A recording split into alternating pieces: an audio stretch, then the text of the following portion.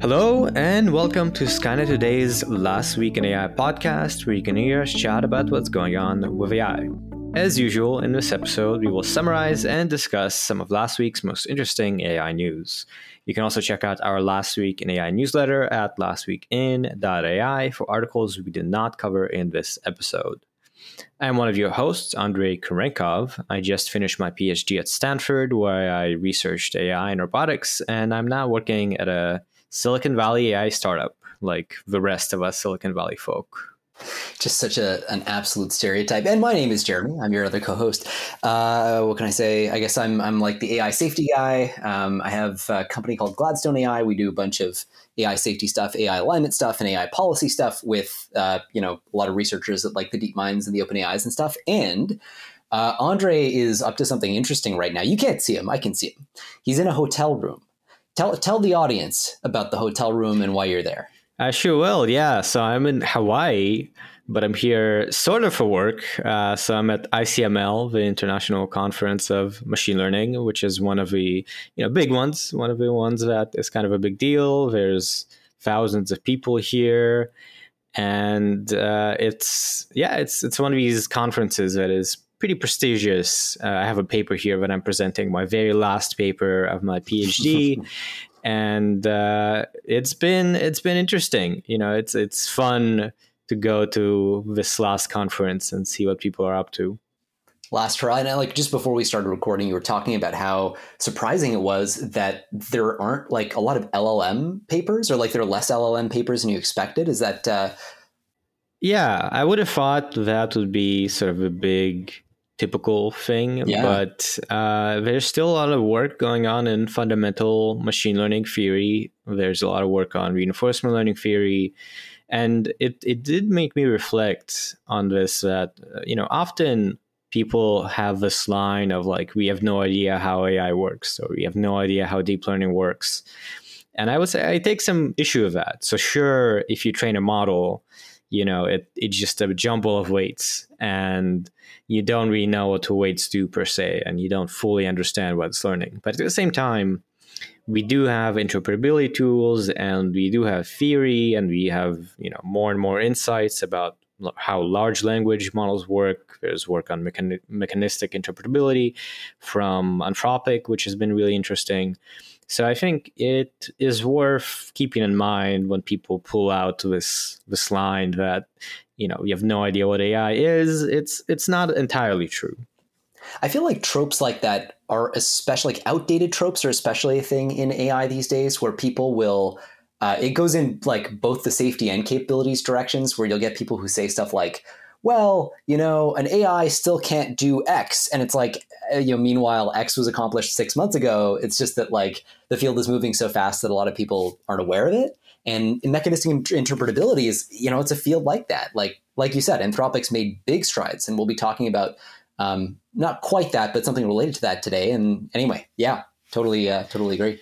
Yeah, and it's always worth keeping in mind that any of these broad generalizations are bound to lack nuance. And in the end of the day, it's always a bit more complicated. So especially now that there's so much kind of mainstream coverage of more technical topics, it can be sometimes misleading.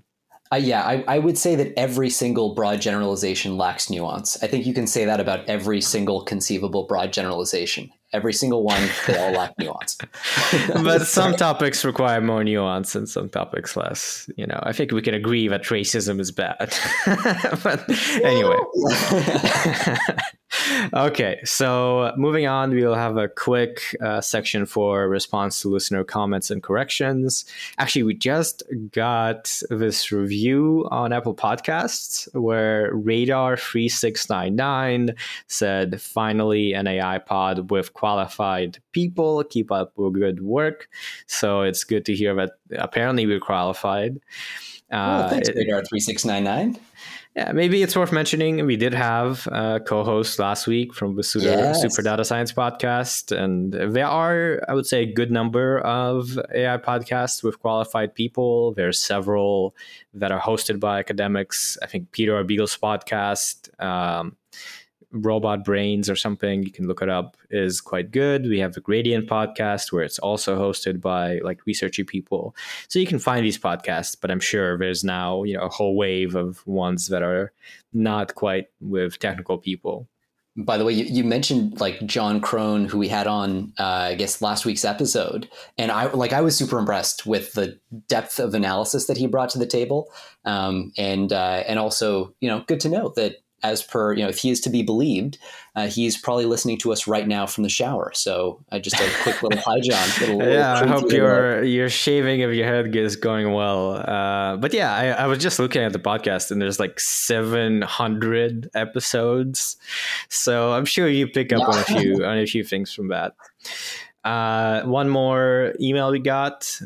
James mentioned that they like listening and that especially they like having the links provided of the articles we discuss. So for anyone who doesn't know, if you go to the episode description on whatever app you're using, there are all the timestamps of all the articles we're discussing and links to each article. So you can skip whatever you find boring and go straight to the articles you think are most interesting if you don't have time to listen to us for 2 hours or whatever we tend to go. And just one more thing, Keith emailed, and it's interesting actually. Keith mentioned that there was a technical issue with Apple Podcasts where something wasn't downloading or whatever. So hopefully that's not happening to many people. But always feel free to email us at contact@lastweekend.ai or comment on Substack or YouTube. We do keep an eye on it, and especially for corrections, that's very useful, or just any sort of advice. We'd love to hear from you. And with that, let's get to the news, starting with tools and apps. Starting with ChatGPT Plus gets custom instructions, allowing it to remember how you want it to behave. So this is a new feature where you can basically have like a global setting for any chat that you start. And it's motivated by things like, let's say you're a teacher, you use it to help research topics or create quiz questions or things like that. For every new chat, it can be annoying to like start off saying, I'm a teacher and I need your help with this or that. So now you can go and set this, global preference or instruction. And it's always there at the beginning of your chat, and you don't have to worry about it. Yeah, kind of an extension or a modification maybe to the system prompt setting that OpenAI had been exploring earlier, where you can still use this, I believe, right as of right now at least, where you can kind of give some meta context to ChatGPT or GPT-4, whatever you're talking to be like, hey, I want you to respond like this. So I think this is just interesting as a user experience thing. We've seen so many things like this where like, how are you going to surface generative AI search results? How are you going to allow people to give more subtle and nuanced instructions to these systems? And I think this is another one, like global settings. What kind of personality do you want to have, have the system reflect to you? This is another answer to that question.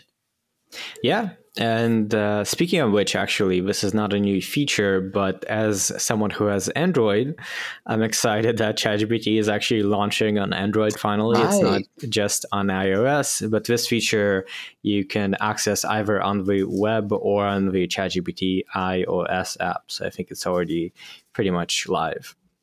Yeah, and I guess just a last kind of quick note on how they implement this too. I thought that was kind of interesting. They give 2 questions that you can answer for the system.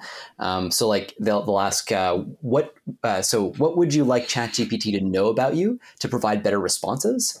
And how would you like ChatGPT to respond? And I thought that was a really interesting kind of partitioning of 2 different kinds of information to give. So anyway, for what it's worth. Mm-hmm. And next up, we have GitHub's Copilot Chat AI feature is now available in public beta. So GitHub has here released this Copilot chat feature, which is this chatbot, essentially. It's a ChatGPT-like tool, and it's meant to help with coding. So you can kind of have this interaction with it where you're not necessarily just giving an instruction, generating some code, but like provide additional context and stuff like that. And yeah, it's aware of the code that it's generating. It has that context, and it can give you real time guidance and analysis of your code, and even help you troubleshoot and stuff like that. So really, another kind of step by Microsoft GitHub, the kind of Microsoft GitHub OpenAI axis, if you will, to like push the frontier of code generation and put it in the hands of real users. Kind of cool.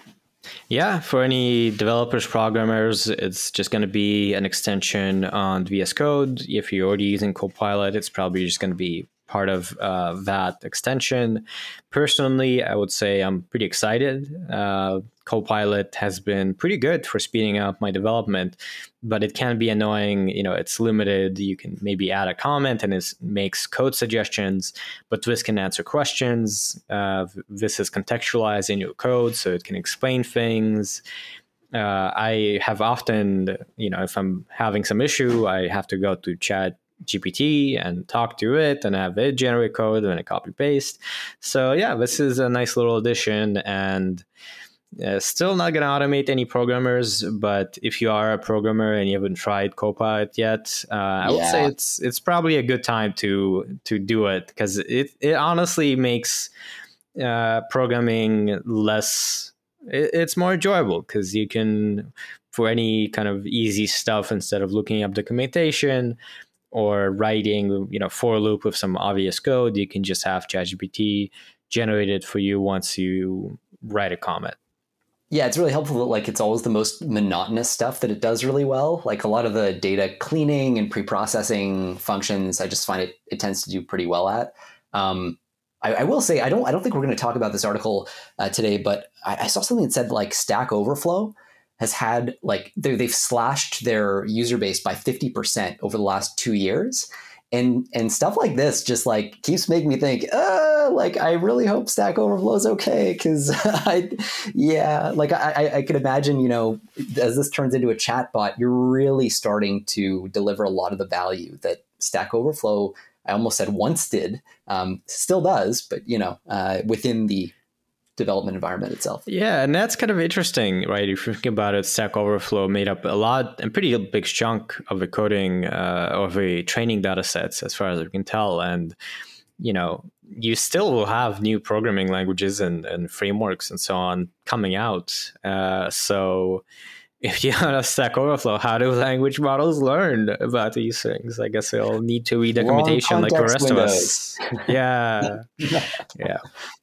All right, and on to the lightning round. First, we have Wix's new tool can create entire websites from prompts. So Wix is one of the big sites where you can have a GUI tool to create websites with click and drag. They can probably also do programming. I've never messed around with it, but they introduced this AI site generator where you can do text to websites, and that includes design, layout, text, and images. It combines in-house and third-party AI systems, so ChatGPT is part of it.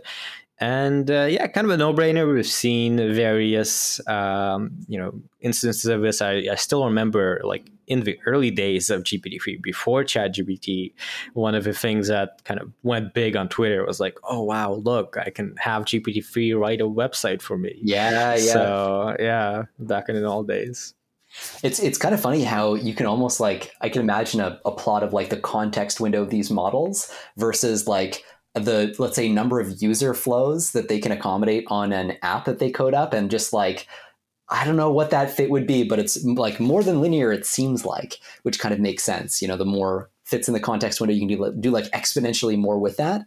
And yeah, they kind of show, I don't know, they show a cool little interaction with this chatbot thing where, the chatbot opens up and it's like, "Hi, I'm Wix AI. I'm here to help, blah, blah, blah." And then somebody writes like, "I want to build a website for Onyx Online Fitness. We provide dynamic online classes and in-person workouts. Our trainers are certified, blah, blah, blah."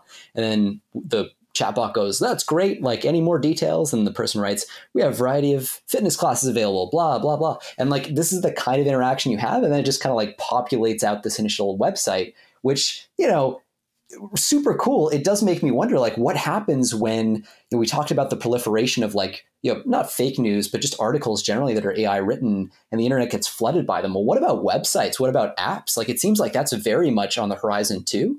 So I'm just really curious about what this does to I want to say the market. Like there's so many markets that are affected by this kind of thing, but I don't know. I personally just it didn't click for me until really a couple weeks ago when I was starting to think about some of these website builder tools and things like that, where you're just like, wow, we could have just a proliferation of super cheap websites.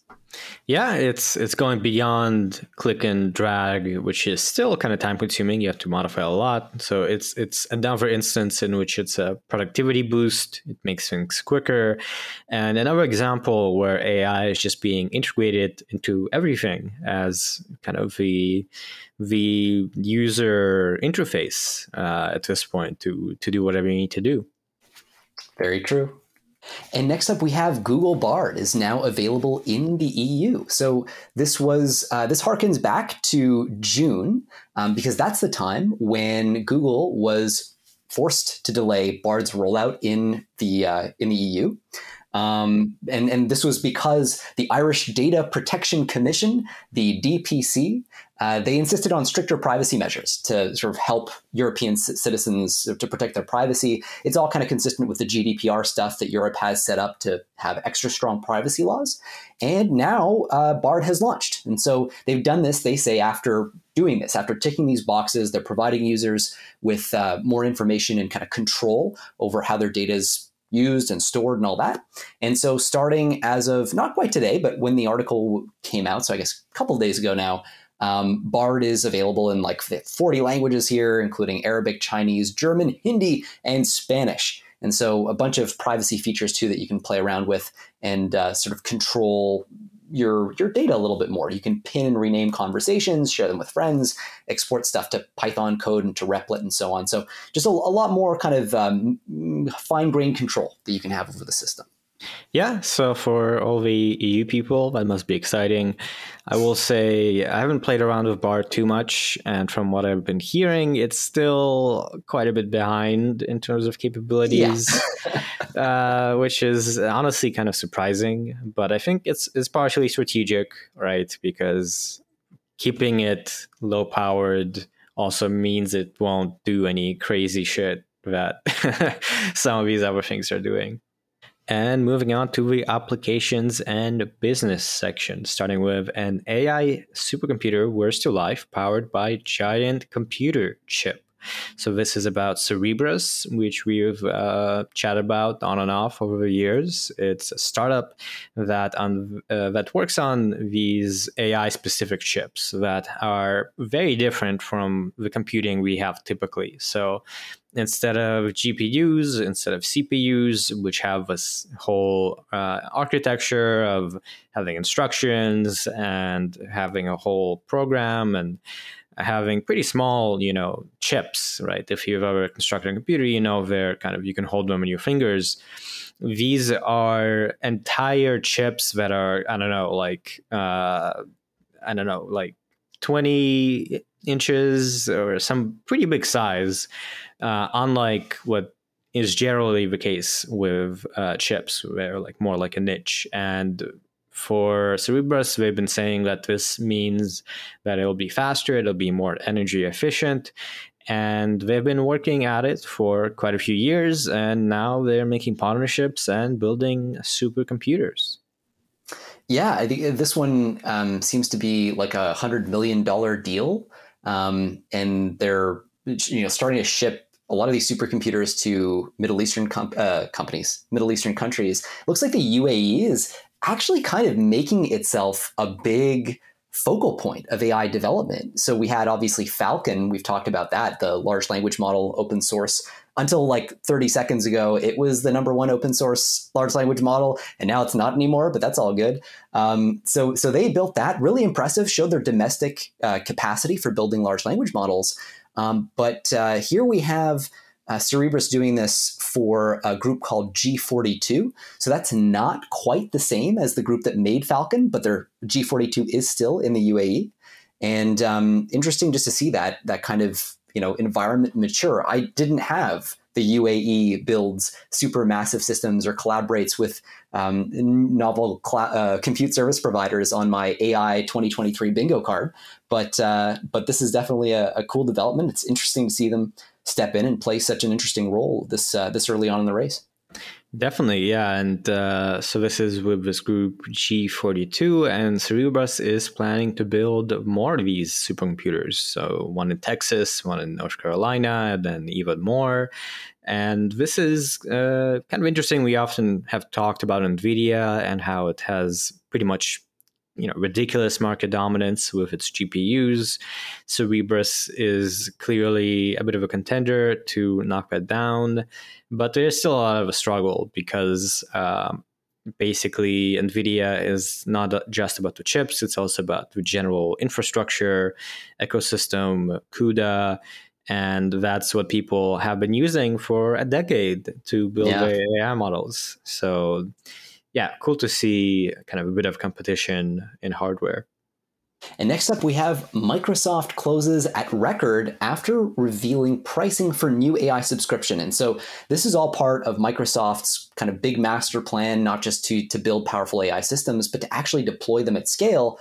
And so this is about a big stock movement that happened, a 4% surge after Microsoft announced their pricing model for their new Microsoft 365 AI subscription service. And so this is a thing called Copilot. It basically adds AI. It injects like AI capabilities into all the kind of Office suite of products, your Word, your Excel, your Teams. And it's interesting. So it's going to cost an extra $30 a month.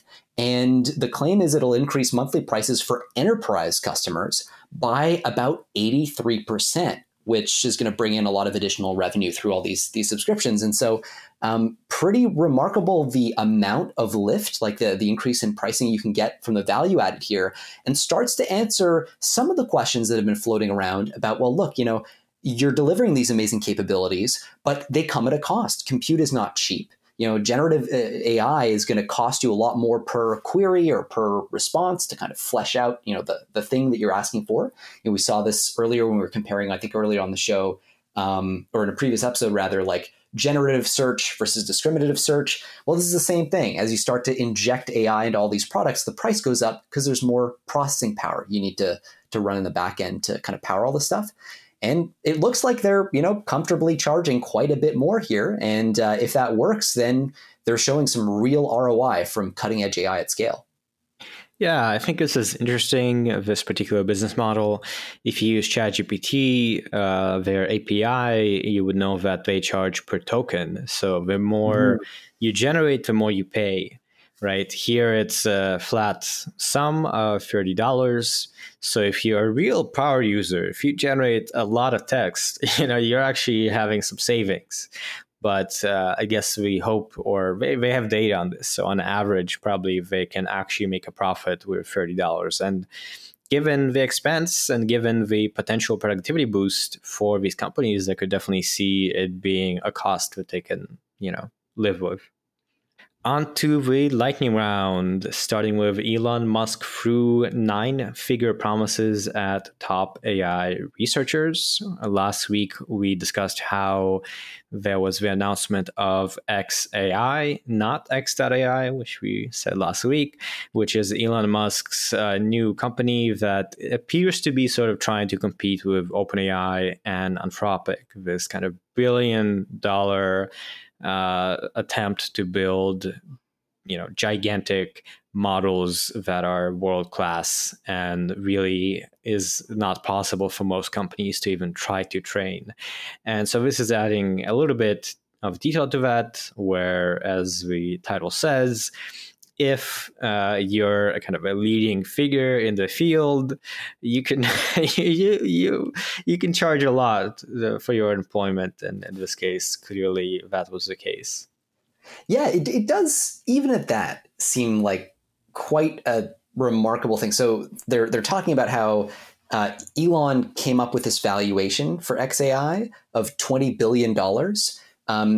Keeping in mind, this company doesn't yet have a product, right? So we have necessarily no external evidence that they can pump out these LLMs in an effective way. I suspect they can, based on everybody they have working for them. This is a stellar team, so I'm sure they'll put together something amazing. But this is a team that's pre-product. And we know OpenAI, right, when they raised their $10 billion from Microsoft at like a $30 billion valuation, they had a long track record of pumping up product. They were already scaled. They already had a ton of infrastructure teed up. And so pretty remarkable if XAI ends up getting valued at 20 billion. Again, this seems to be a number Elon just kind of pulled out of his head.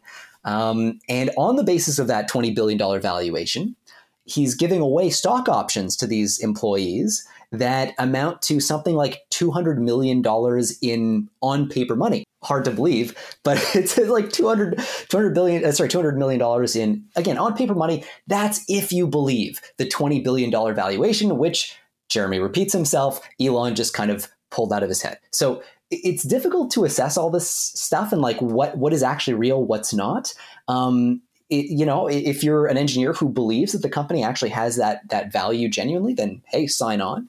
But this isn't an entirely insane compensation level for these kinds of people. They're entry level, or not entry level, but like fairly junior engineers working like at some of the frontier labs that I know that make order of magnitude like $3, $4, $5 million a year.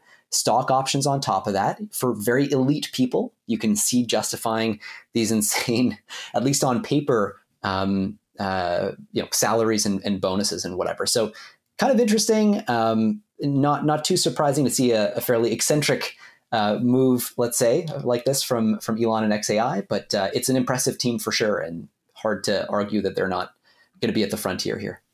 Yeah, and at the time of the announcement, there were 12, founding members announced. So clearly, there was some success, including some very notable names. So yeah, it will be definitely exciting to see what XAI will be up to. And next up, we have machine learning market to hit $419.94 billion by 2030, according to Grandview Research Inc., which the first thing I notice here is just how incredibly specific this prediction is. 419.94. Boy, they know what they're doing.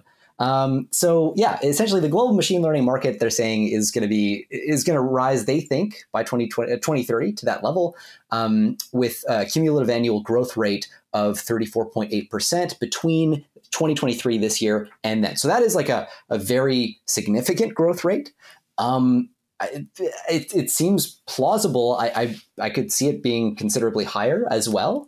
It could also be lower, who knows? But they're saying that this market is being driven by increasing demand for, AI-driven solutions across industries and growing deployment of edge AI. So we're starting to see models get compressed, or just smaller models generally be deployed on edge systems like drones and probably your toaster at this point. And so, nothing too surprising here. I don't know, Andre, did you see anything that got your attention? No, yeah, it seems pretty reasonable. This is from one of these reports, market research reports that people buy to have these sorts of predictions. They say that kind of big chunks of the value will be in advertising and media, healthcare, a little bit of manufacturing. It seems like they also break it down by sector, and it will, we know that it will be a lot, right? So I don't know if it'll be exactly 419.94 billion, but pretty reasonable projection of put the decimal in there if they didn't know, Andre. They obviously know that it's going to be 0.94. It projects confidence, which is good. It does. Next, we have Jasper, Unity AI. Startups cut workers as chatbot rivalry grows. So these two startups have been around for a little while. Jasper is for ad copy. You generate ad wording for whatever business you're in. And there you go. So they lost some workers. It seems like ChatGPT has kind of, can replace a lot of these more custom applications that have been built on top of GPT-3 earlier. So I would imagine that's at least a part of that. Yeah, so every once in a while, as you know, I like to not give investment advice on the show. And this is one of those times where I'm not going to give investment advice. But a while back, I have talked about a couple of times, I think, this idea that the more kind of powerful these language models get, the more general purpose, I think the faster you're going to find boom busts in startups like this. A startup is going to look like a just absolutely amazing idea because what they do just was not technologically possible at all 20 minutes ago. So the whole landscape is free. All these users are free to be picked up. And there's no competition. But then like 6 months later, that same company that built the AI system that powers your niche application ends up getting so generally capable that it then swallows the niche application that you built on top of it. And I think this is part of the story here. I feel for Jasper. Actually, its CEO, co-founder, I went through YC with back in the day when I think his company was called Proof back then. But like, this is the sort of thing that you see, right? Like business models that make sense in January stop being profitable in June. And ultimately, Dave Rogenmoser from Jasper was saying, basically the company's laying off people in like a whole range of areas so they can focus down more tightly. Mutiny has the same issue and they're cutting, it looks like 30% of staff. So these are really like big losses that I think reflect not only fail to have high retention rates, which we've seen a lot in generative AI, but also this, as you say, like this whole phenomenon of like ChatGPT or the base model eating the end application. And so it's part of this question of like, where is the value going to end up being stored long term? Who are the actual long term winners in the space? It's not clear that it's the application developers or necessarily even the model developers. Maybe it's the compute providers, whatever else. But this is all part of that story. Yeah, and this kind of goes back to also we discussed there has been an uptick in investments in AI startups, but it's not been a crazy uptick. And in general, investments have, not been quite as generous in the past year or year and a half as, let's say, last decade. You had all of these startups, tech startups, getting crazy money that was being thrown around. So still, it's not the case that there's just a flood of money for what I imagine is a big number of startups emerging. And next up, we have Cognaze raises $18 million, speaking of fundraisers in the space, to build a better LLM for the finance sector, one that keeps humans in the loop. And so, like the title says, $18 million for this company. And their focus is on working with unstructured data in the finance sector. The reason unstructured data is so important in the finance sector is that you're typically trying to pull in data from all these disparate sources, right? You want to look at earnings reports. You want to look at even blog posts from whistleblowers. You want to look at just like, what are people saying on Twitter or whatever else? Huge amounts of unstructured data. On X, yeah, that's right. How could I?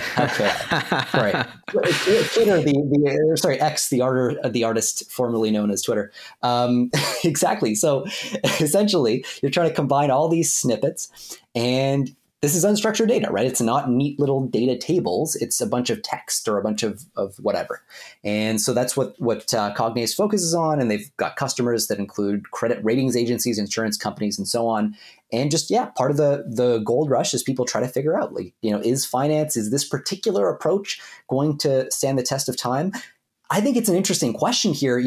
Does this kind of application end up getting eaten by the base model as well? We start to think about things like GPT-4 that can take in images and text at the same time. Multimodality definitely becoming more of a thing.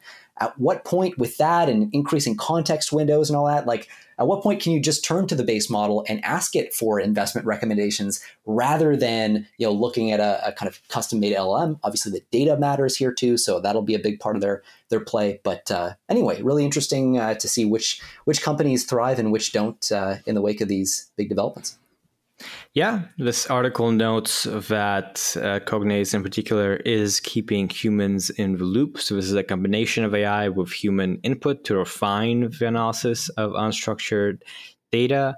And I would imagine in this sector, at least for now, it makes a lot of sense because you need to understand the current situation of the world, right? What's happening, a lot of the trends that are a little less easy to summarize just via writing. Yeah. It's just more of an intuitive thing.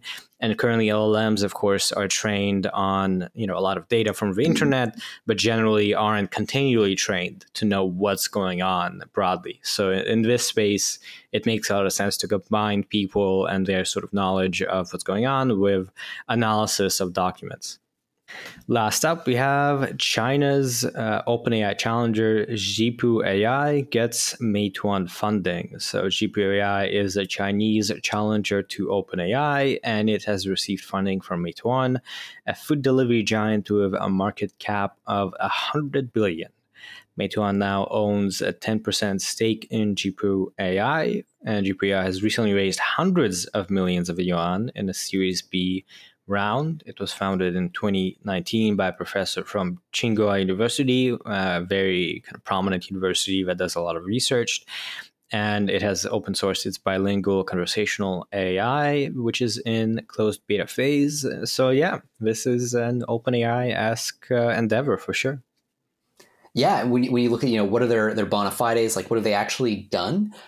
So this group, as you say, that spun out of Tsinghua University, they actually built this model called GLM 130 billion, or well, the 130 billion parameter version of this model called GLM about this time last year. And at the time, this was the most capable language model that was available to academic researchers, at least. So, however impressed you are by the likes of Llama, that's about how impressive that was at the time. So this is a real group that can do real things. And they've had a big impact in that respect. And I think this is interesting to note, a bit of a callback to a previous episode. So we looked earlier at Meituan, which is this the parent company you mentioned with a $100 billion valuation or so that acquired this company.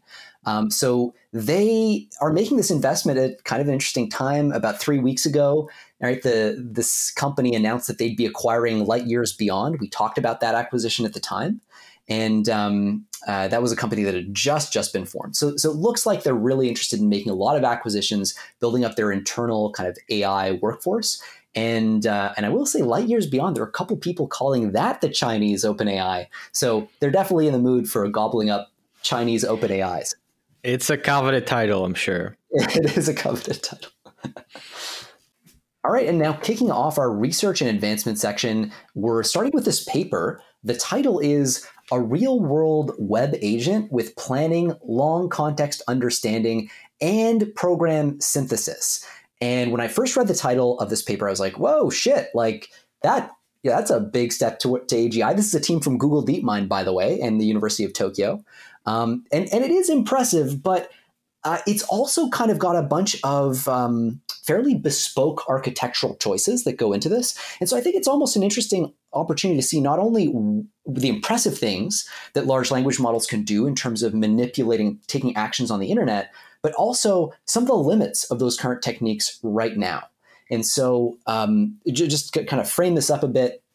So this problem of navigating the web on real world websites is one that's been really thorny, it turns out. That's what they mentioned in the paper. So there are a couple of issues that make it really hard. The first is there's not really a clearly predefined space of actions that you can take, because the internet is just like, there's so much stuff you can do. Even on a specific website, there's so much stuff you can do. So you have this very large action space, this undefined action space. And you've also got this challenge that these like long strings of HTML that are going into making up a website. Like a typical website has a huge amount of HTML. So you need a very large context window. You've got to be able, essentially, if you're a language model, to read this, to gobble up all of this text. And today's AI systems tend to have context windows that are just a little too short, and that creates a challenge. And then there's a third issue where, to do stuff on the internet, these systems need to be able to be really good at parsing HTML. And so you need a model that's really good at HTML. So what they're doing here is they're asking the question, okay, normally we try to solve these three problems by taking one big large language model and just throwing it at our problem, right? We do a bunch of like prompt engineering acrobatics and give it maybe a bunch of examples of each kind of task that we wanted to complete. But what if instead we combined specialist models that were each fine-tuned for different subtasks that go into this? You got one maybe that's fine-tuned for interpreting HTML and planning actions, and another one that's going to focus on program synthesis to actually carry out the next action. And that turns out to be what this system is. This is Web Agent. It's this LLM-based thing, that model or composite model that can complete all these navigation tasks on real websites, following user instructions by, anyway, combining web actions together. And it's got different modules. It's got one module that does this thing where it will parse the HTML and understand it and then come up with the next thing to do. And then it hands that off to a module that does program synthesis. Like, how do we actually implement this on the website? So anyway, I thought it was kind of cool. Last thing I'll just mention is they have a specially designed module for this website parsing to just kind of like understand what the model's looking at, the HTML. And the way they tackle that challenge is by using this special local global attention thing that, so this thing is using an attention architecture, basically like a transformer. We've talked about those before. It's able to pay attention to certain bits of its input and not others. But it's got this mix of like being able to focus locally versus zooming out and globally, which is really important for HTML because it has this nested structure. There's kind of a natural hierarchy to it. So that turns out to be a really big part of the solution here. Anyway, I thought it was kind of a cool example of, hacking something together that seems a little bit more, less general than you might expect given the trends in the space, but that does perform much, much better than traditional approaches on this task. Yeah, and I will say, I think as far as trends go, we have had, in terms of what people are using, definitely a lot of work on just language models, which are general models. But at the same time, I think there's been quite a few papers and some of what we have discussed that are more what we call system type papers. So it's not a single model, not a single algorithm, but a combination of parts, some new, some existing, that together can be made to work and solve a task. So this here has 3 steps. It plans sub instructions. It summarizes long HTML pages into task relevant snippets, and then provides actual programs on websites. And via this combination of steps, it is able to actually succeed. So they say that there's an improvement on the success rate by over 50% on real websites, as opposed to these kind of simulated websites that have orders of magnitude smaller HTML. So yeah, I think it's a nice example that it's not just academics don't just do like crazy theoretical stuff. Especially in AI, a lot of work is more applied. It's more on solving tasks, and a lot of what we have nowadays, especially in text to image, language models, of course, in general, is still pretty recently from the academic realm being moved on into the commercialized realm. Yeah, that's a really good point. And you're right about that kind of dichotomy between the kind of framework papers and the, oh, look at what we just built papers and the theory papers. Like there really is that, fairly clear distinction. By the way, one cool thing I found sort of surprising, I don't know if I should have, but they apparently used, so one of the models in their whole setup was Flan UPOM, which they used to actually generate code that would be implemented to kind of take that next action. And that's like the full model. Like it's a 540 billion parameter model that came out a while ago. It was a big story when it did. And yeah, like that's a lot of compute that like this is Google using their own big behemoth internal model. So cool that they're applying it to academic research like this. Okay, and the next story is ChatGPT getting worse over time? A study claims yes, but others aren't sure. This is a blog post that is doing a bit of a summary and commentary on this paper. How is ChatGPT's behavior changing over time, from Stanford and UC Berkeley? And yeah, this was stirred up quite a lot of conversation online because, let's say, empirically, in Reddit, Hacker News, lots of people have been saying, oh, ChatGPT is just useless now. It's gotten so much worse. It can't do the stuff that it used to do. And so a lot of people kind of jumped on this and were like, oh, I was right. It, actually is getting worse. But as this blog post notes, research-wise, it's not quite that general a conclusion. So they actually focused on kind of a subset of ways to evaluate, and the main findings about where ChatGPT got worse is pretty narrow. It's on math problem solving and code generation, dealing with prime numbers. And yes, on these metrics, it has gotten worse empirically by quite a lot. But at the same time, it's not the conclusion that ChatGPT is just worse. It's just qualitatively quite different in various ways. And one of those ways is for this particular problem, it just doesn't do as well. Yeah, I mean, I gotta say, I was surprised by how drastic the drops were, even accounting for the fact that it was just looking at narrow applications. Like the prime number thing, they ask it to, they show it a number and they're like, all right, is this number a prime number? And like, it's pretty radical. Like it's about as big as it could be. Like initially in March 2023, GPT-4 scored 97.6%, basically every time it would get it right. And by June, it was hitting 2.4%. So it went from being right basically every time to being right basically never. And the exact opposite seems to have happened with GPT 3.5, where the performance went from 7.4 to 86.8%. So you're seeing that across a couple other tasks in somewhat less dramatic ways. But yeah, people have been floating a bunch of theories about why this is happening, some more or less conspiratorial than others. The more popular ones are like, oh, maybe OpenAI is distilling their models.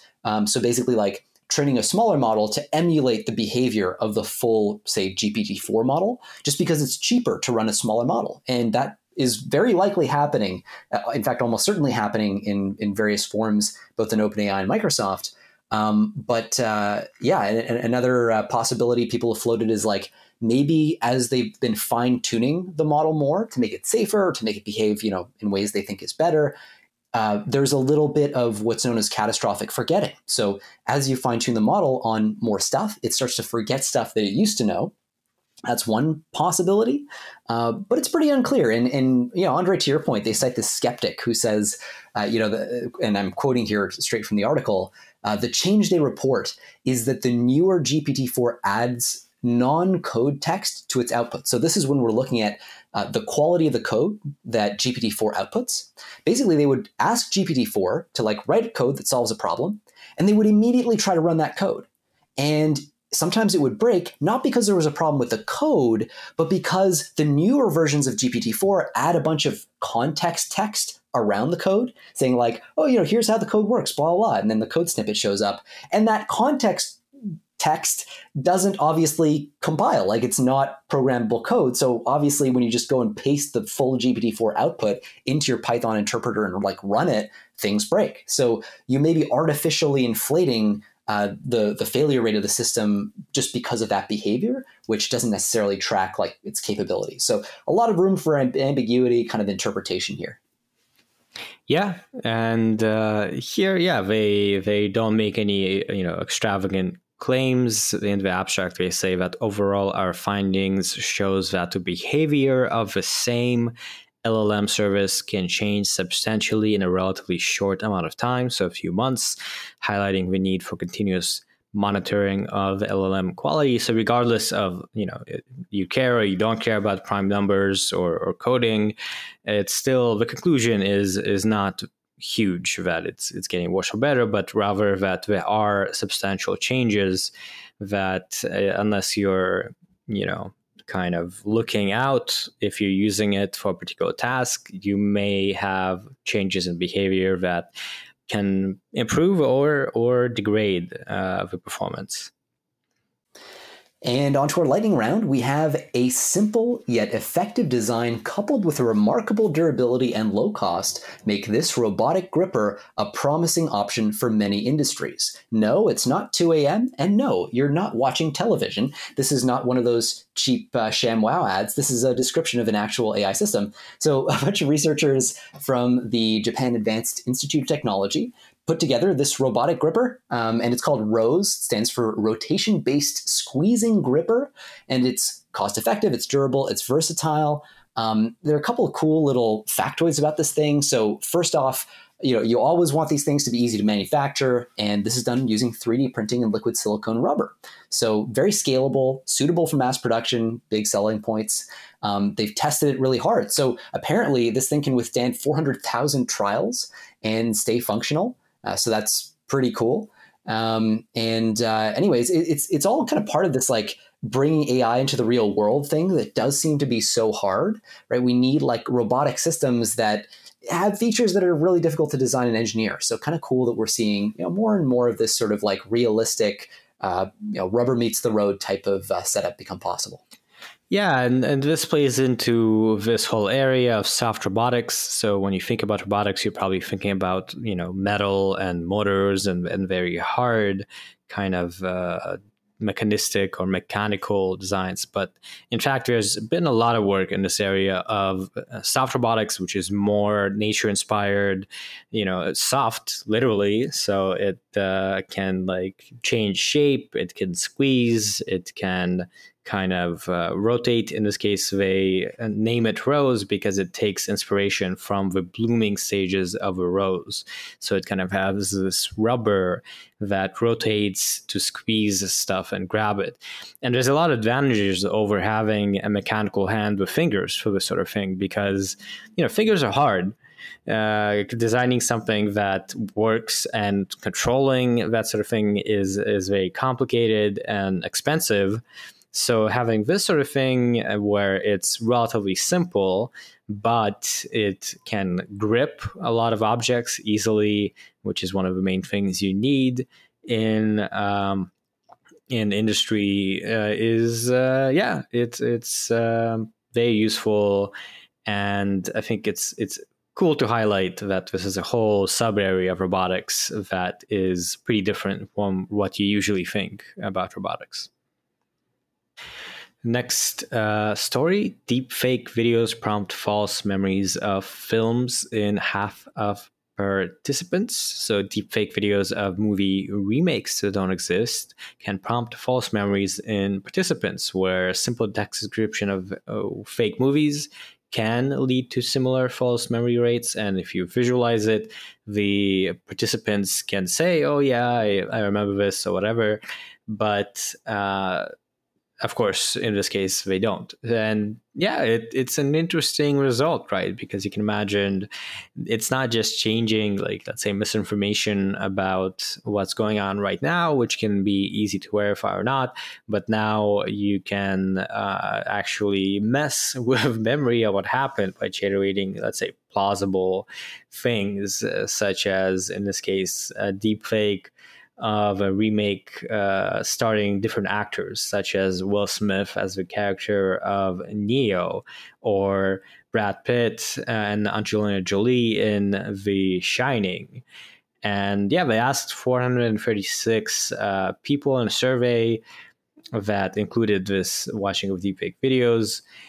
And it's not too different from what has already been found with regards to memory. Like it's pretty easy to trick people into remembering things that didn't actually happen. So it's not crazy. It's not something that's overly special to deepfakes, but it is worth knowing, I suppose.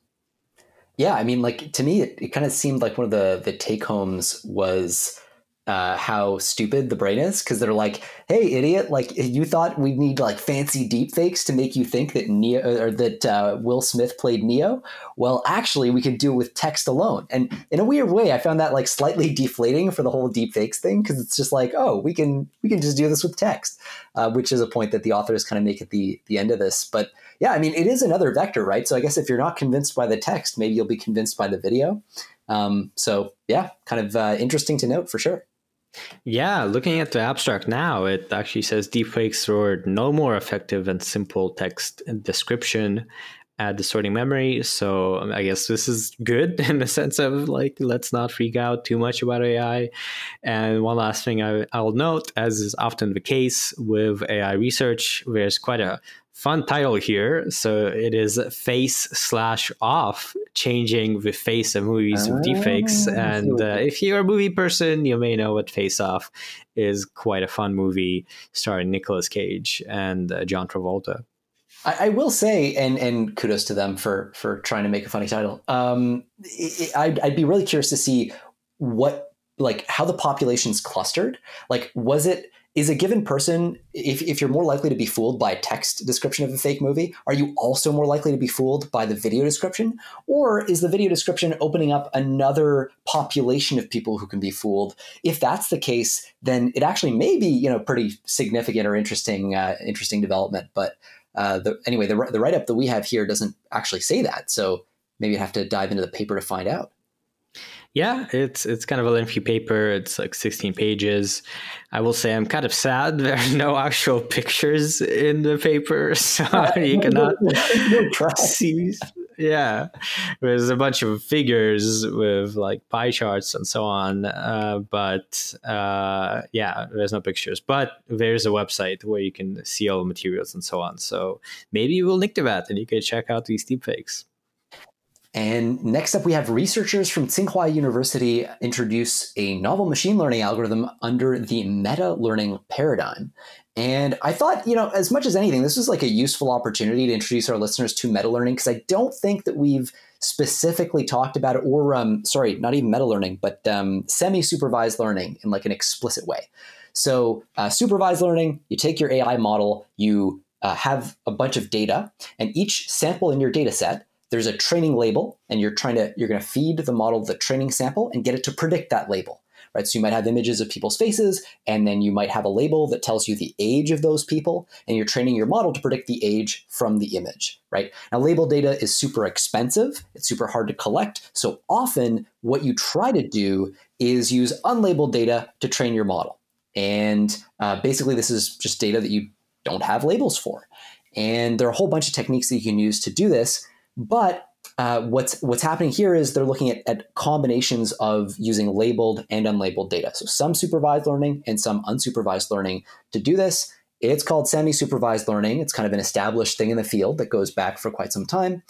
And it's basically, they're looking at a technique that allows you to essentially take in unlabeled data, have your AI model predict a label for it based on the label data that it has seen in the past, and then use those labels to retrain itself, essentially use them as if they're real labels to then retrain itself to actually predict those same labels in the future. This is called pseudo labeling. Anyway, they come up with a technique that allows them to intelligently kind of, let's say, balance which samples kind of weight some samples more than others in this process. And that's roughly it. Anyway, that might have been the shittiest example of an explanation of this whole concept that I've ever given. Maybe we can even skip it if it's no good. I think it's not too bad. I will say, as you mentioned, there's also a big component of meta learning here. Actually, another fun title, or maybe not quite as fun, but still very kind of clear. The title is Meta/Semi, a meta learning approach for semi-supervised learning.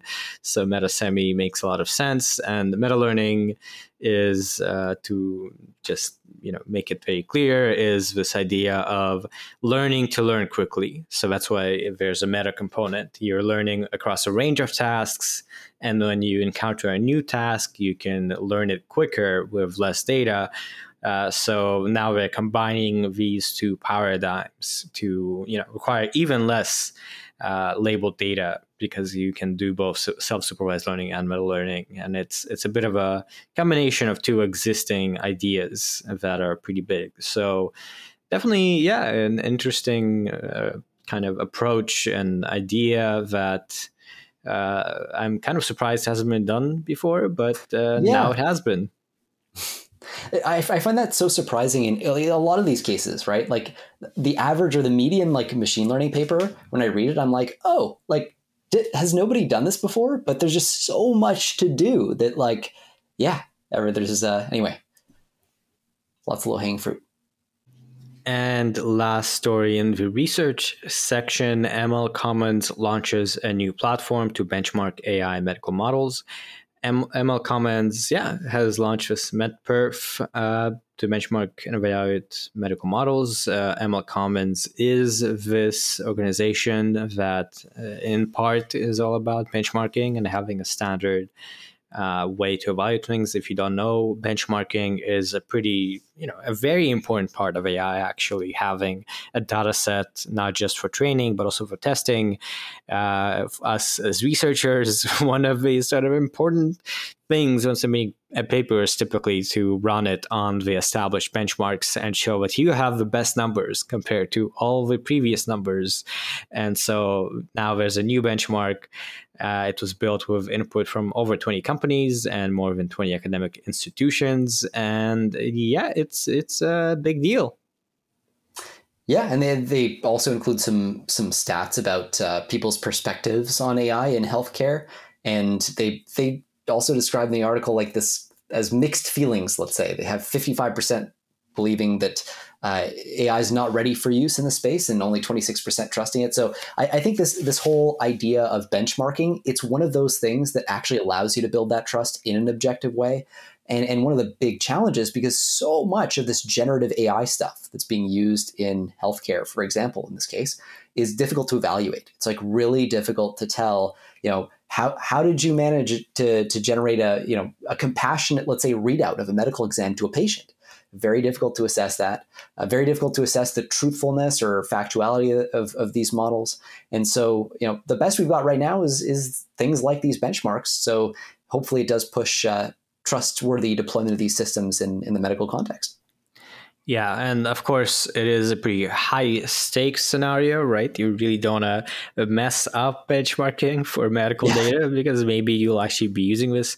So they did spend 2 years on this, and they show that a big important component of this is benchmarking on real world diverse data.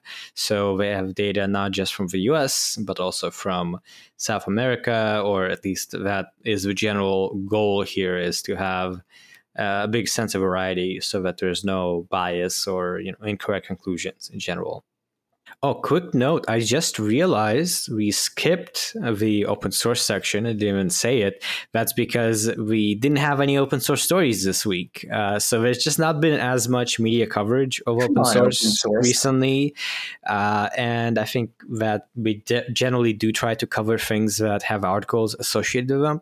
But I will say, if you're a listener and you keep up with open source and you see some new cool open source package or development project, feel free to email us and highlight it, just so that maybe we are missing out on a lot of stuff that's worth covering, and you can flag it for us and we will actually talk about open source instead of just skipping it. I think we're in the Llama 2 aftershock phase. It's a tough act to follow. Yeah. All right, moving on to policy and safety. We have a very feel-good title here, Our Oppenheimer Moment, the Creation of AI Weapons. And this is a New York Times opinion piece that was written by Alex Karp. He's the CEO of Palantir. If you don't know Palantir, this is a big tech company that has a lot of kind of collaborations with the DoD. They basically make software for the U.S. Department of Defense and also for other defense departments and national security departments around the world. And this is, I think, a very important perspective to be aware of on kind of AI risk and how to think about the whole landscape. And it's got a little twist in it that I thought was a little bit funny. So, in Silicon Valley, one pole in this whole kind of AI risk debate is the sort of like techno-optimist libertarian take that roughly says, hey, don't worry about, rogue AI scenarios. We should be using this stuff. We should be, hitting the pedal to the metal on AI as much as we can. The problem is not that AI is too dumb. The problem is not that AI is too smart. The problem is that it's too dumb. So let's accelerate. And so he starts the article off by talking about, look, people are freaking out about GPT-4 and how impressive it is. The 6-month pause letter, the White House stuff, like all this stuff that you'll know if you listen to the podcast regularly. But then he says, this is pulled straight from the article, we must not, however, shy away from building sharp tools for fear they may be turned against us. And he basically takes the view that, look, there's an international competition on AI capabilities that forces us to forge ahead. He's kind of, he gives it off this vibe of like, okay, you've got these Silicon Valley elites that are telling us to freak out, but the real risk is losing the geopolitical competition to adversarial states like, Russia and China. That's kind of the vibe of this thing. And I understand the take. Certainly, I think it in my opinion, it kind of fails to actually engage with some of the articles for catastrophic risk from these systems. But his position is, hey, forget about the catastrophic risk, whether because he doesn't think it's a real thing or because he thinks that it's worse to lose to China.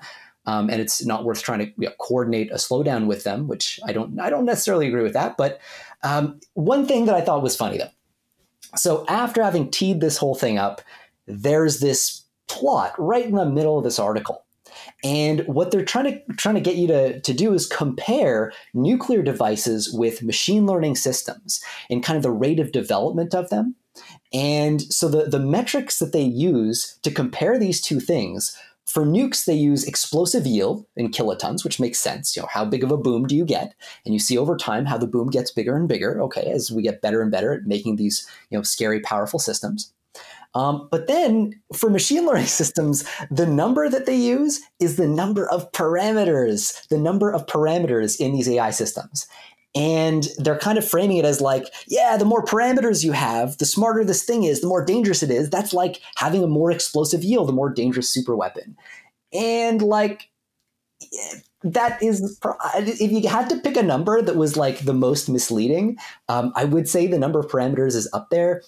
Just like very quickly, like this is the Jeremy nitpick, but like you could instantiate a version of GPT-4 today on your computer with like 500 trillion parameters, assuming your computer had big enough memory to just store that, with like all random numbers. And you could just call that a 500 trillion parameter model. Like technically you could say that. What really matters is the amount of compute that you invest and the amount of data that you invest to kind of actually update those parameters so that they have values that are good. So they actually cite two Chinese models as being like the biggest that have been made so far and implicitly the most dangerous, when those models, just if you know the history of AI in the last couple of years, those are like kind of well-known models that are, they're not dense nets. They're these things called mixture of experts models that tend to have way more parameters than compute budget. And so they radically overestimate the capabilities of these systems. So anyway, I just thought it was like this interesting little bit of maybe a journalistic error, getting people to focus on parameter count rather than compute. Totally understandable. It's just like one thing to look out for when you're looking at a system. The sheer number of parameters is not the thing that tells you how impressive it is.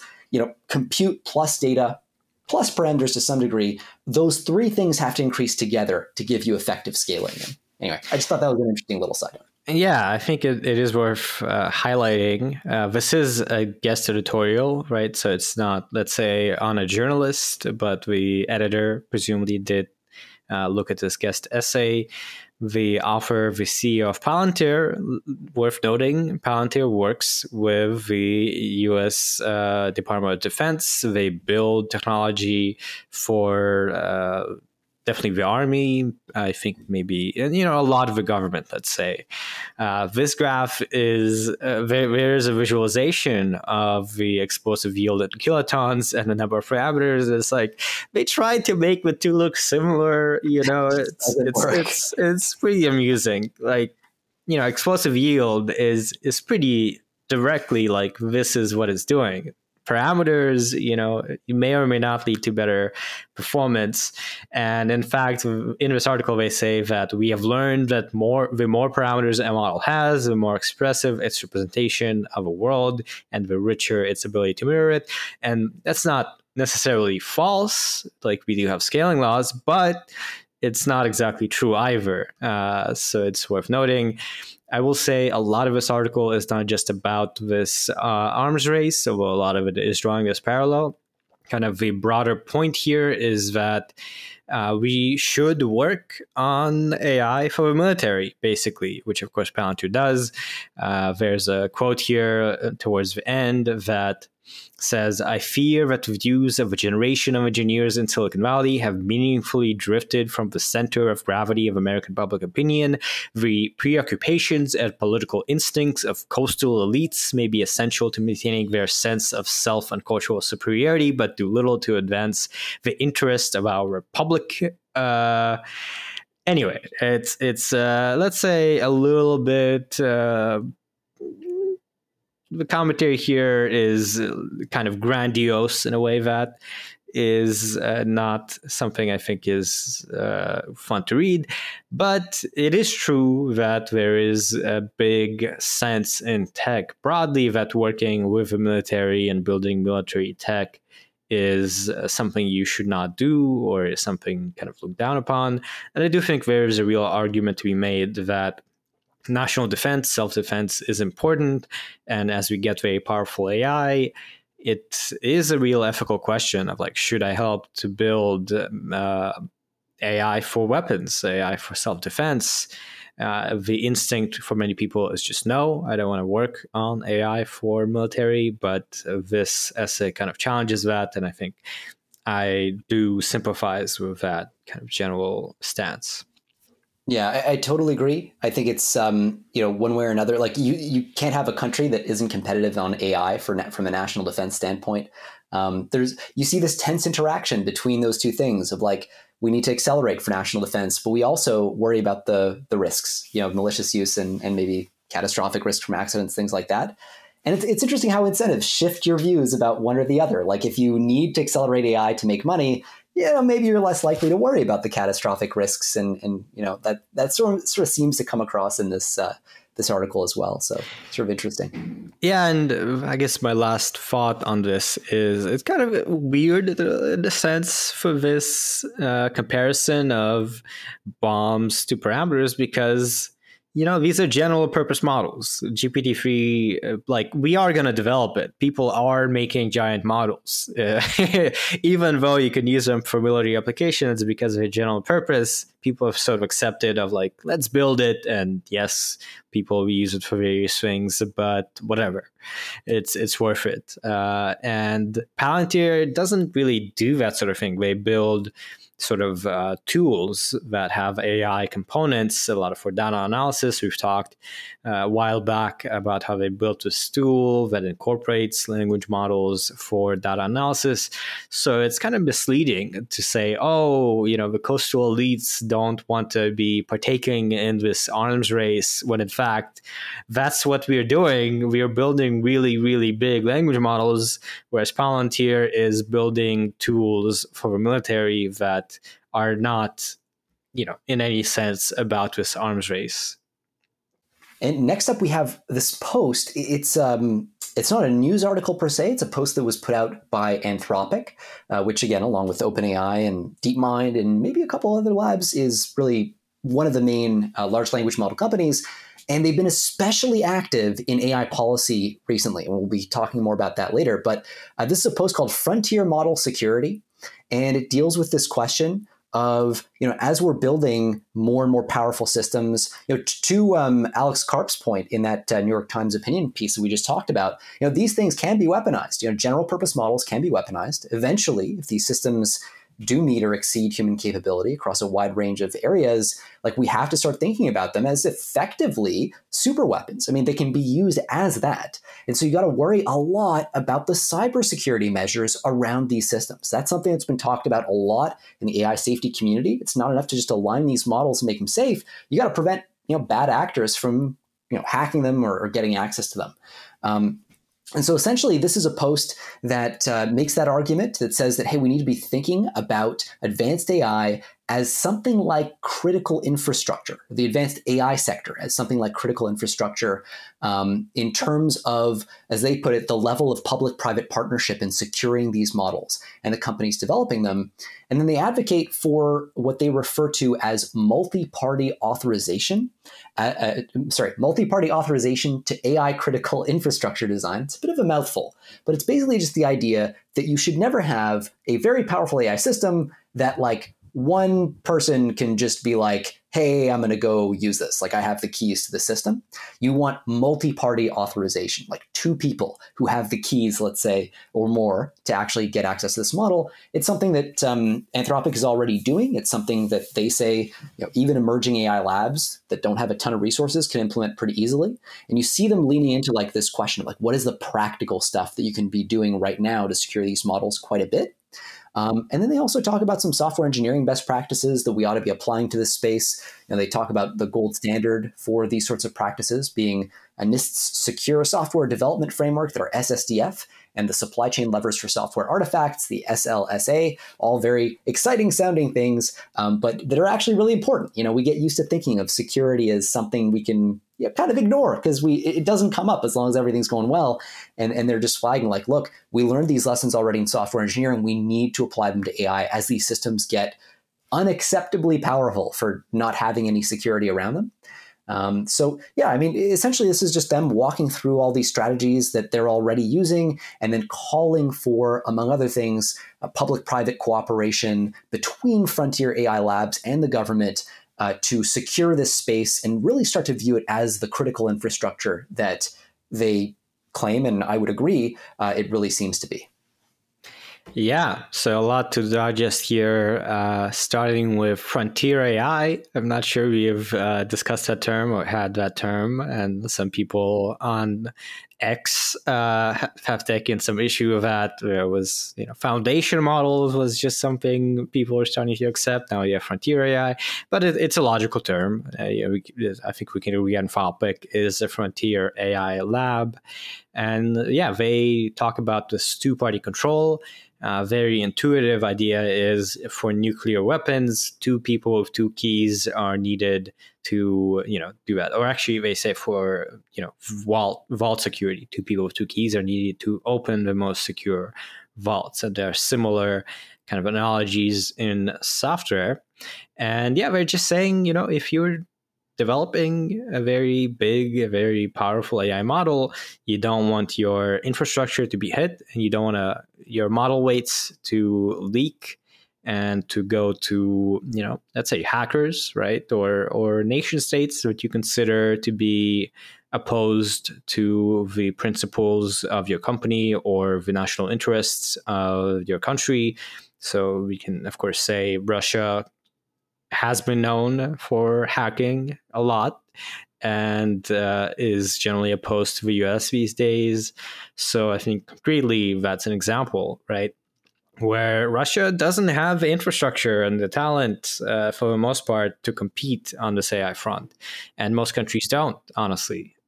So kind of an interesting thing to post publicly, I would say. But I suppose the idea here is trying to push generally AI to be aware of this. AI companies and labs, they say even emerging AI labs without large enterprise resources can implement such controls. So it's an opinion piece in a way, and it's a way to change the standard practices going forward. And going to the lightning round, actually, also on Anthropic. So we have this article, The 1 Billion Gamble to Ensure AI Doesn't Destroy Humanity by Vox. And this is all about Anthropic. And it's kind of an overview article about Anthropic and how it's founded, how it's focusing on X-risk and AI safety broadly, and how they do AI safety research. So there's really no news to cover in this, but I think Anthropic is something that comes up quite a lot. It is quite an interesting company. And if you're interested in learning more about how it came about, what it is doing, this is a good article to read. Yeah, I mean, there is a little bit of news buried in it. They really buried the lead in this one, but it is largely an overview article. I will say, I think this is simply the best article that I've seen on Anthropic so far. It accurate as far as I can tell, thorough, just chef's kiss here. And the it's a usual like kind of New York Timesy sort of well, that sort of vibe. It's a Vox article, but it's got that kind of New York Times vibe where they start the story off with this almost Socratic dialogue between Evan Hubinger, who's one of the big AI safety researchers over there who came from Miri before, and kind of discovered some things about inner alignment a few years ago, and Jared Kaplan, who was the lead on the Scaling Laws for Neural Language Models paper back in the day. So two really kind of big researchers, and they have this back and forth, and it's all about one of the key trade-offs at Anthropic that they're kind of trying to deal with. And it's this question of like, how do you trade off the need to build very powerful systems, but also to make them safe? Because you can't necessarily do safety research without building the system. That seems to be one of the paradoxes with AI. And you can imagine the sort of like internal debates that are happening in Anthropic, like, do we push that next level of capability, or are we ready for it? Do we have safeguards for it, or does something go wrong? And it centers around Anthropic's empirical mindset, where they're like, we got to just work with these systems in the real world and see what they do rather than just navel gaze. That's a controversial view, because it is very possible that goes horribly wrong. You could leap ahead in capabilities without having the mechanisms in place to control these systems. And so within the AI safety community, it's controversial, but considered somewhat interesting and promising at the very least. One of the key piece of news, though, here is they talk about the setup that Anthropic is looking at for their kind of corporate governance. So Anthropic, for context, is a public benefit corporation. So they're not a traditional for-profit. So that means, so basically laws that govern these public benefit corporations, they explicitly state that officers of the corporation have to consider the interests of the general public in their decision making. So it's not just about shareholder value. And as part of that, they're doing a setup where they're setting up this like board of trustees that have special shares in the company, controlling shares, but that don't give you upside. There's not an obvious way to make money off those shares. And the sole purpose of this board is to impose kind of pressure on the company to stay true to its initial kind of stated objectives. I will say that board or the 5 trustees include Jason Matheny, who is a really big voice in AI safety, very high up. He's the CEO of the RAND Corporation. He used to be an aide at the Biden White House, very senior aide there. And Paul Cristiano, the former head of OpenAI's alignment team, who heads up the Alignment Research Center now. So it's a very safety-focused board. Last thing I'll just mention, Jack Clark, who's their head of policy there and one of their co-founders, he came out and said, basically, he's framing up their view on risk, and I thought this was a really good nutshelling.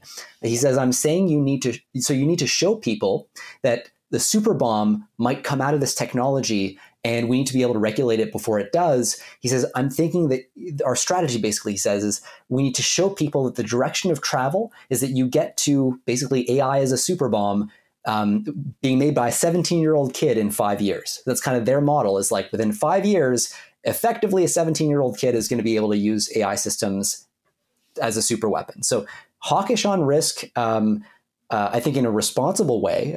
Obviously, I'm a big fan of Anthropic, but a cool expose. And anyway, highly recommend people check it out. Yeah, very nice job summarizing a lot of the main points. And it is a long piece. So that's, I think, part of why you did have to touch on a lot.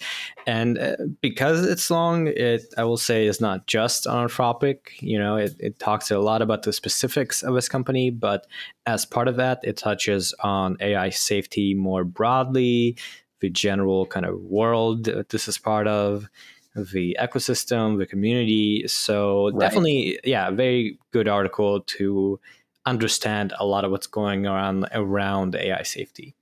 Next article, 7 AI companies agree to safeguards after pressure from the White House. So safety-wise, this was a pretty big story.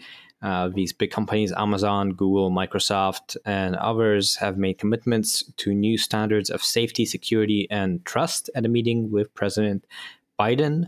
This is a voluntary safeguard, so it's not necessarily law or anything, but it is showing there's been quite a lot of activity from the White House in recent weeks to push forward on AI safety and regulation. And voluntary safeguards, cynically, you could say, doesn't mean much, but at the same time, it's clearly showing that there is a lot of pressure from the top. And you can definitely imagine, right, if, it's voluntary, but there's a carrot and a stick. And the implication is, if you don't follow this, then there might be consequences. Yeah, I'm super impressed with the administration, the White House here on the work that they've done behind the scenes and in the scenes to put this stuff together. This is, I think, simply like the biggest policy story that we've had in the last year, AI policy story, I should say. You're right to flag these are voluntary commitments, but in the announcement, it's clear the intention is for there to be binding obligations in the future. And so the messaging here really is, like you said, government has a lot of leverage. They come in and say, look, guys, we want this to be right-sized. Like we want the protocols, the policy to be right-sized.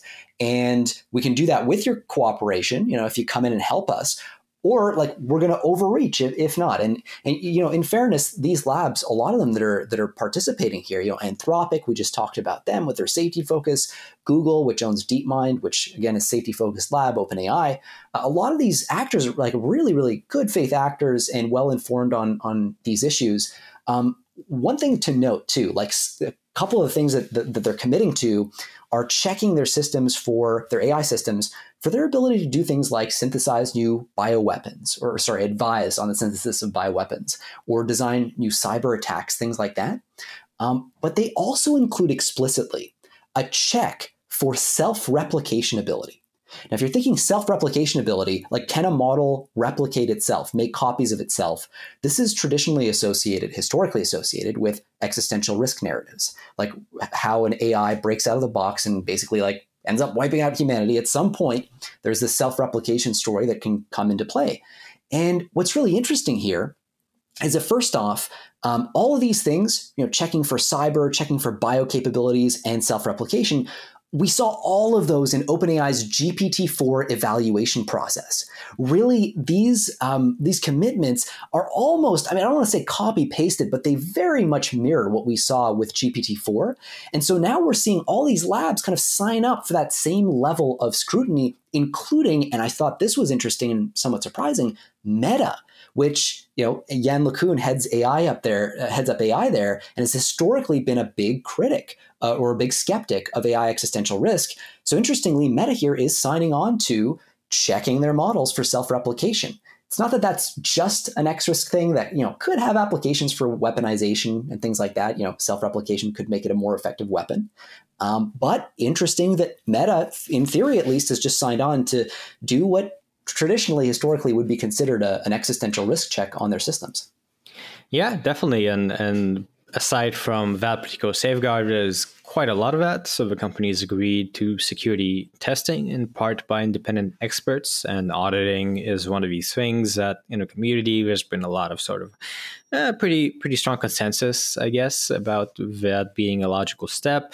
Research on bias and privacy concerns, and that is a pretty standard thing to include in papers, right? So that's in the GPT-4 paper, that's in the Cloud paper. There's also information sharing about risks with governments and other organizations, development of tools to fight societal challenges, transparency measures to identify AI-generated material. So watermarking is a big topic here to fight deepfakes. So yeah, quite a lot. And I guess the hope is that there's some regulation coming from Congress, but in the absence of that, this is still pretty proactive activity.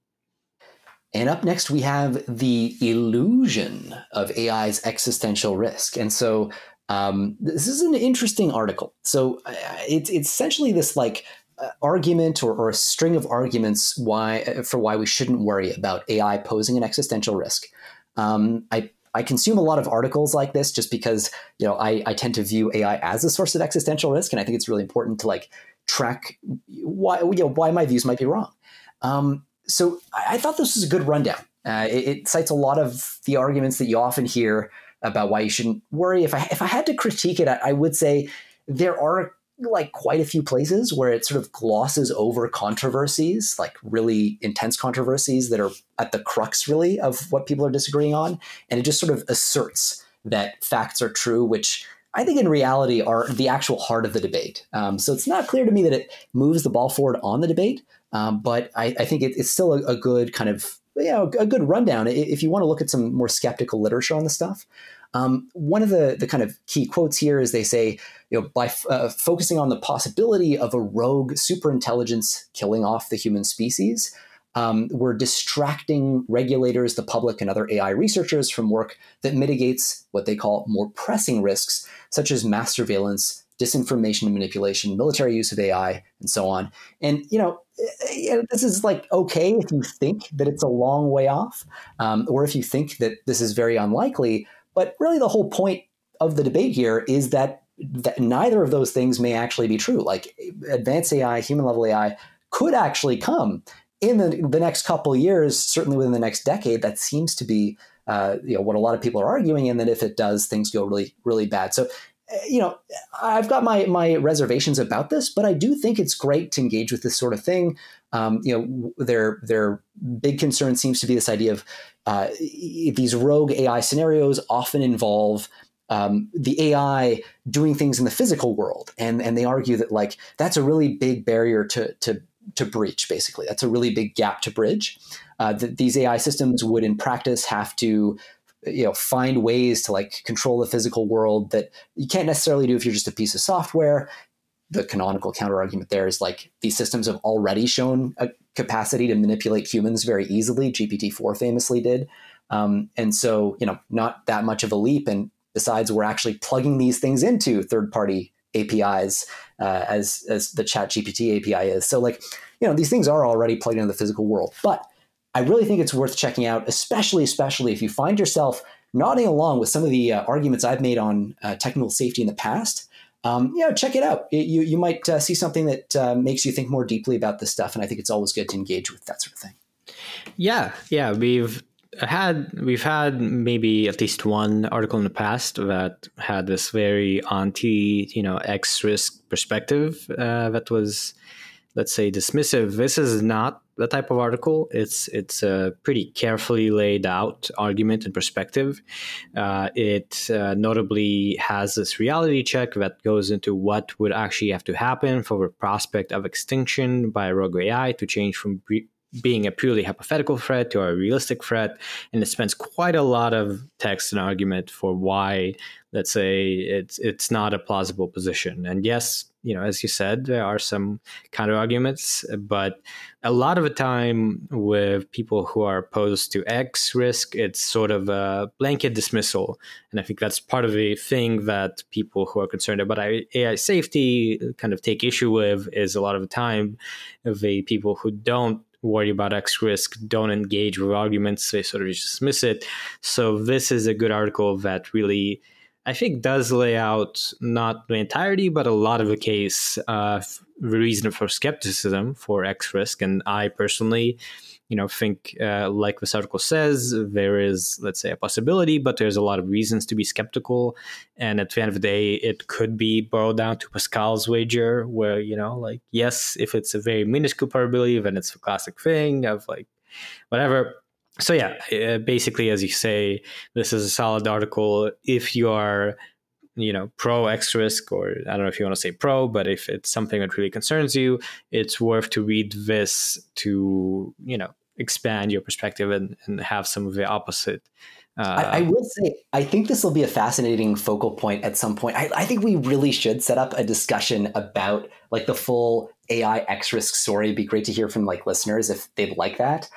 Because I thought that the article, while it's always good to see engagement with the arguments, like I thought that the counter arguments, they struck me as like really flimsy. And so I'd love to like discuss with you like what you found compelling and not, and it might be like a really interesting opportunity to see like, okay, what are the actual cruxes, the places where you go, oh, okay, I'm making an assumption, or, that sort of thing. I feel like that could be a really cool, this post could almost be a cool framing for that. But yeah, we definitely should do a special episode. I mean, I will say, just briefly, that one of my issues with X risk arguments generally are often that there's no specification, there's no exploration of how would extinction actually happen. It's sort of often, there is super intelligence and it's way more advanced than people and it can just do this, right? Right. And so this is talking about, well, if we have a super intelligence, assuming that, what would be the next step? How would it happen? And if you read some of the classic arguments, you go to Eliezer Yudkowsky, right? It's he's written so much. And yet if you try to find some discussion of like how would it happen, it's like, oh, gray goo, some magic technology. Right. So okay. Anyway, well, maybe we'll park this for that later discussion. But there are absolutely a ton of, I think, very plausible concrete scenarios that people have proposed. Tragically, Yudkowsky has actually done this, but they're buried in like freaking 60,000 word essays. I don't know why he does this. No one is reading these things outside of this insanely niche community, but there actually are, I think, very plausible, like concrete, like scenarios. I spent a lot of time working in this space, specifically like pinning down, like what is a plausible series of events. I think that there may be assumptions buried in those that are wrong. And that's really interesting too. But anyway, I would love to dive into this, and like maybe this is something that we can park for later. It's like a beer and podcast discussion. Yeah, one of these days we'll get around to recording, a more of a discussion type thing that's not news specific. If there are any particular topics, listeners, that you'd want us to do a whole special episode entirely about, such as X risk, then yeah, be sure to tell us. And next, last article in the section, large majority of Americans have strong reservations about AI emergence, CNBC survey shows. So only 27% of Americans are comfortable with development of AI programs that mimic human thinking and potentially replace human activity.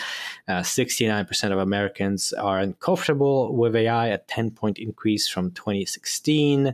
All demographic groups are now uncomfortable with AI. And they express discomfort in AI with areas such as customer service, medical diagnosis, and self-driving cars. And I gotta say, even as an AI academic, as someone who's been in the space for a long time, I have some reservations and some discomfort about AI with ChatGPT just because it's happening so fast, right? And it feels like it's a lot of things will change, and some of the things that will change maybe I'm not a fan of. Yeah, I feel like I'm not sure if we'll end up covering this article today, but there was one, I think it will be today.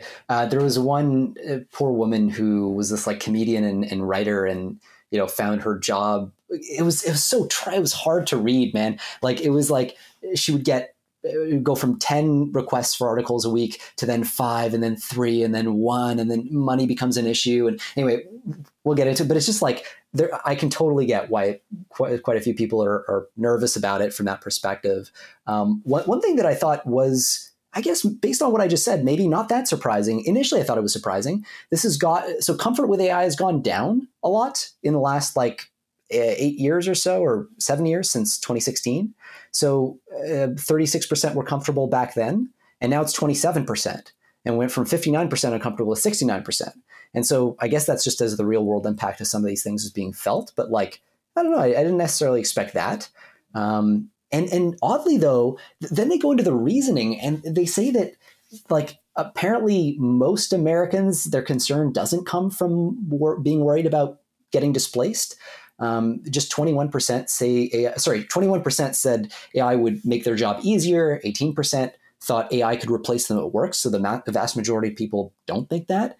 And then 10% said they thought AI would make their job more difficult. And then 49% said it would have no impact, which, depending on your view about AI is they're about half of people are in for a real surprise. But yeah. Yeah, and in terms of a change, it feels like compared to 2016, it's much less of a hypothetical. Like it's happening, right. And people know about AI and they see AI, and it's much easier to have certain stronger feelings if it's not just a hypothetical idea, but it's actually happening. So the section is. Okay, so next we have our synthetic media and art section. Opening up with, you're going to see more AI written articles, whether you like it or not. And this is basically about this company, Go Media or G/O Media. I'm not too sure how to say that. Maybe Go Media. It's a digital publisher that owns sites that include Gizmodo, The Onion, and Jezebel. And basically, they've been experimenting more and more with using AI to generate their articles. And this, perhaps unsurprisingly, has really pissed off their staff. And it's been the object of scorn in, as they say, social media circles. They have an interview with people at the company, including executives, one of whom says, I think it would be irresponsible not to be testing AI for text generation for writing articles and other things like that. And, I can kind of see this, like they're kind of between a rock and a hard place. They're writing these articles. It's super competitive. If you've ever read the book, Trust Me, I'm Lying, by Ryan Holiday, I love that book. It's kind of outdated now, but it tells the story of like how life is in these blogging companies and how absurdly high the output has to be to pump out articles really fast. And you can feel that economic pressure in a world with ChatGPT. It's not obvious that you have a ton of options to not enter that fray, because if you don't do it, your competition will. But there's still this issue of factuality, errors, that sort of thing. And they cite as an example CNET, which was a company that experimented with AI written articles. And there's a big scandal about how a bunch of their articles contained a bunch of falsehoods. So sort of all sides of the coin, just an overview of some of the tension within these companies, as well as between them, as AI just becomes a fact of life in writing content. Yeah. We discussed, I keep saying, yeah. Indeed. We discussed last week how the initial rollout by Go Media of this AI stuff was kind of a mess, right? With factual inaccuracies about Star Wars. And so this article shows how the company is, not backing down despite a lot of backlash. It's going to be still part of it. There is some note here that, unlike what happened before, like apparently with some of these published articles, no one at the company was involved in their publication somehow. So this company does say that now top editors will be involved, humans will be in the loop. So it'll be better and they'll kind of learn from their mistakes. This article, the title is pretty much true. I think we are going to see AI written articles whether we like it or not. And actually related to that, just a kind of funny story that was in Forbes. World of Warcraft's players trick AI scraping games website into publishing nonsense. So there were some posts on Reddit, I believe, where these players talked about this event, introduction of Lorbo, and this website went ahead and scraped it and reported on it, despite it being nonsense. Next, Google says AI tools meant to help journalists and not replace them. So Google is exploring AI-enabled tools in partnership with news publishers with the goal of assisting journalists rather than replacing them, according to them. So the tools will help the journalists with tasks like generating headlines or different writing styles. This is kind of an experiment, right? So the idea is to help journalists with their reporting and still allow journalists to do kind of essential things of creating and fact-checking articles. But, of course, if you're a journalist, you might still be worried. Yeah, I mean, I would bucket this in the category of like cases where we've had somebody say like, don't worry, AI is not coming for your job. It's only coming for like, this like 40% of it that kind of fits in this funny thing. And then eventually it's like, oh shit, AI did come for my job. So, right now it's tools. The cynic in me is like, well, I don't see a clear reason why this doesn't eventually just subsume everything. And I think right now, this is a song and dance that we've been through. This is not society's first rodeo at this line of argument. And I can understand journalists not not taking this specific particularly well and saying like, look, this is clearly just a first step in a gradual process of erosion of our value add here, especially on the back of the other story that we just covered. So, realistically, this is going to be automated. I don't see how it doesn't end up that way. But in the transient, yes, it will make journalists' jobs a lot easier, probably. And Google, I think, generally is well intentioned. They're trying to steward this technology well, but at a certain point, the technology just kind of will do what it does. And I'd be surprised if we're having a conversation that sounds anything like this even 5 years from now, let alone 10. If we have anything remotely like journalism, I strongly suspect it's going to be mostly done in wholesale automated by AI. Yeah, I think as with coding, right, any of the mundane kind of boring parts will be automated. The hope is, of course, we'll have journalists to do the investigative work, to actually be on the ground, etc. So it's going to be a mix. This statement did come out after Google has demonstrated this tool to executive at the New York Times, the Washington Post, and the Wall Street Journal.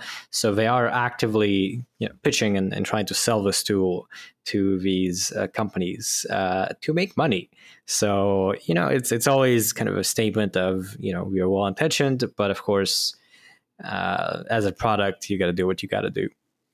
Yeah, no, and you're right to call it like the investigative journalism piece is like something that's much harder to automate.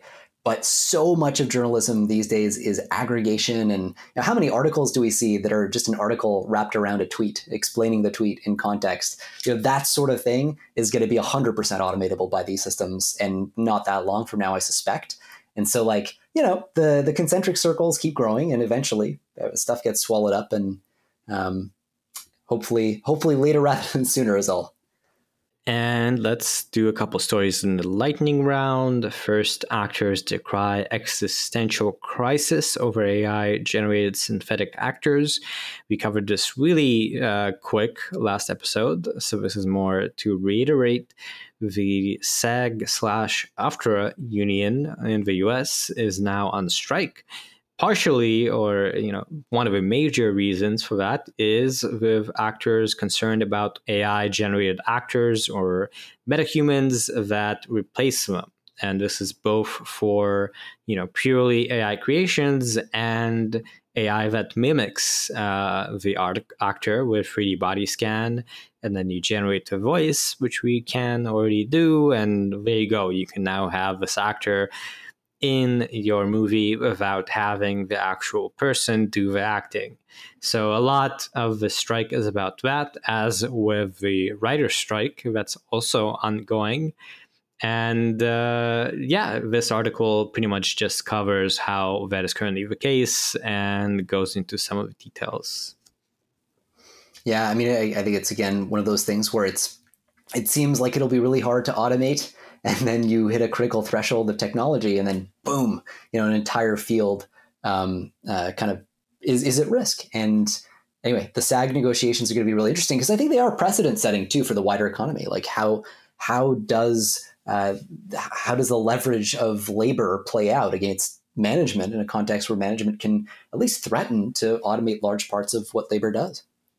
Exactly. I think this is very interesting as a sort of precedent-setting move of, in the age of AI, when automation is a thing, maybe we'll see a resurgence of unions for humans to be able to, bargain. And some of the bargaining here is about actors having the license to their digital likeness instead of the studios being able to do whatever you want. Things like altering a performance in post-production, so that you don't use the actor, you can just change it up, things like that. And the strike just recently started. I think we can expect it to go on for quite a while, and this will actually influence what you will see, as far as things that are coming out soon enough, or actually maybe even in the near term with TV. So worth knowing. And next up, our last story in this section, and sadly for the episode, AI tool creates South Park episodes with user in starring role. And so this is this company called Fable Simulation, and they've developed this AI tool that they call Showrunner, and it can create basically these full-on original episodes of South Park. They have dialogue, they have animation, voices, and editing, the works. And you can enter a prompt, and the tool just generates an episode, and it even creates a character based on your looks and your voice. So this was created for research purposes. It's not going to be released to the public or for profit, but maybe just a harbinger of things to come here.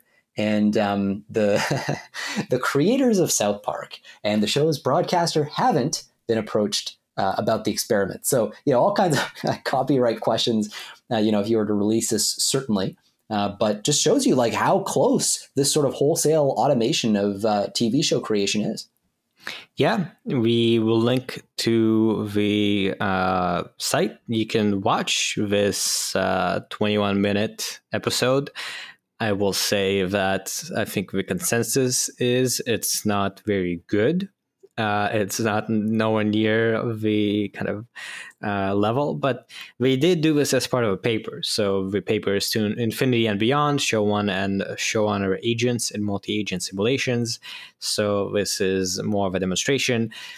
It is also a company, so you can sign up for a wait list for this sort of thing. So it's not exactly with pure intentions.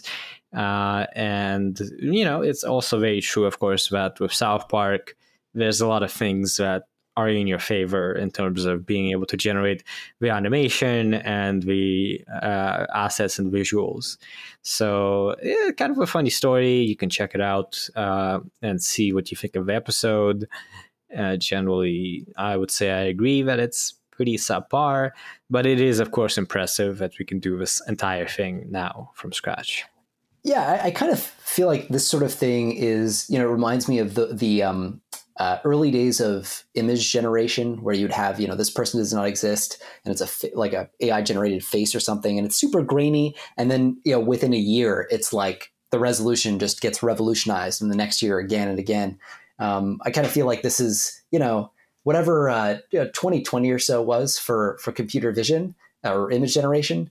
It feels like we're like around there for this sort of product. Pretty remarkable. Yeah. Yeah. To be fair, I think ChatGPT and Anthropic, given their focus on safety and not saying bad things, maybe South Park is safe from automation. That's true. So, they have a moat. Their moat is cursing and sex jokes. Yeah. Okay, well, we're done. Thank you so much for listening to this week's episode of Last Week in AI. Again, you can go to lastweekin.ai for a text newsletter and for the links for all of this, also in the text description of the podcast.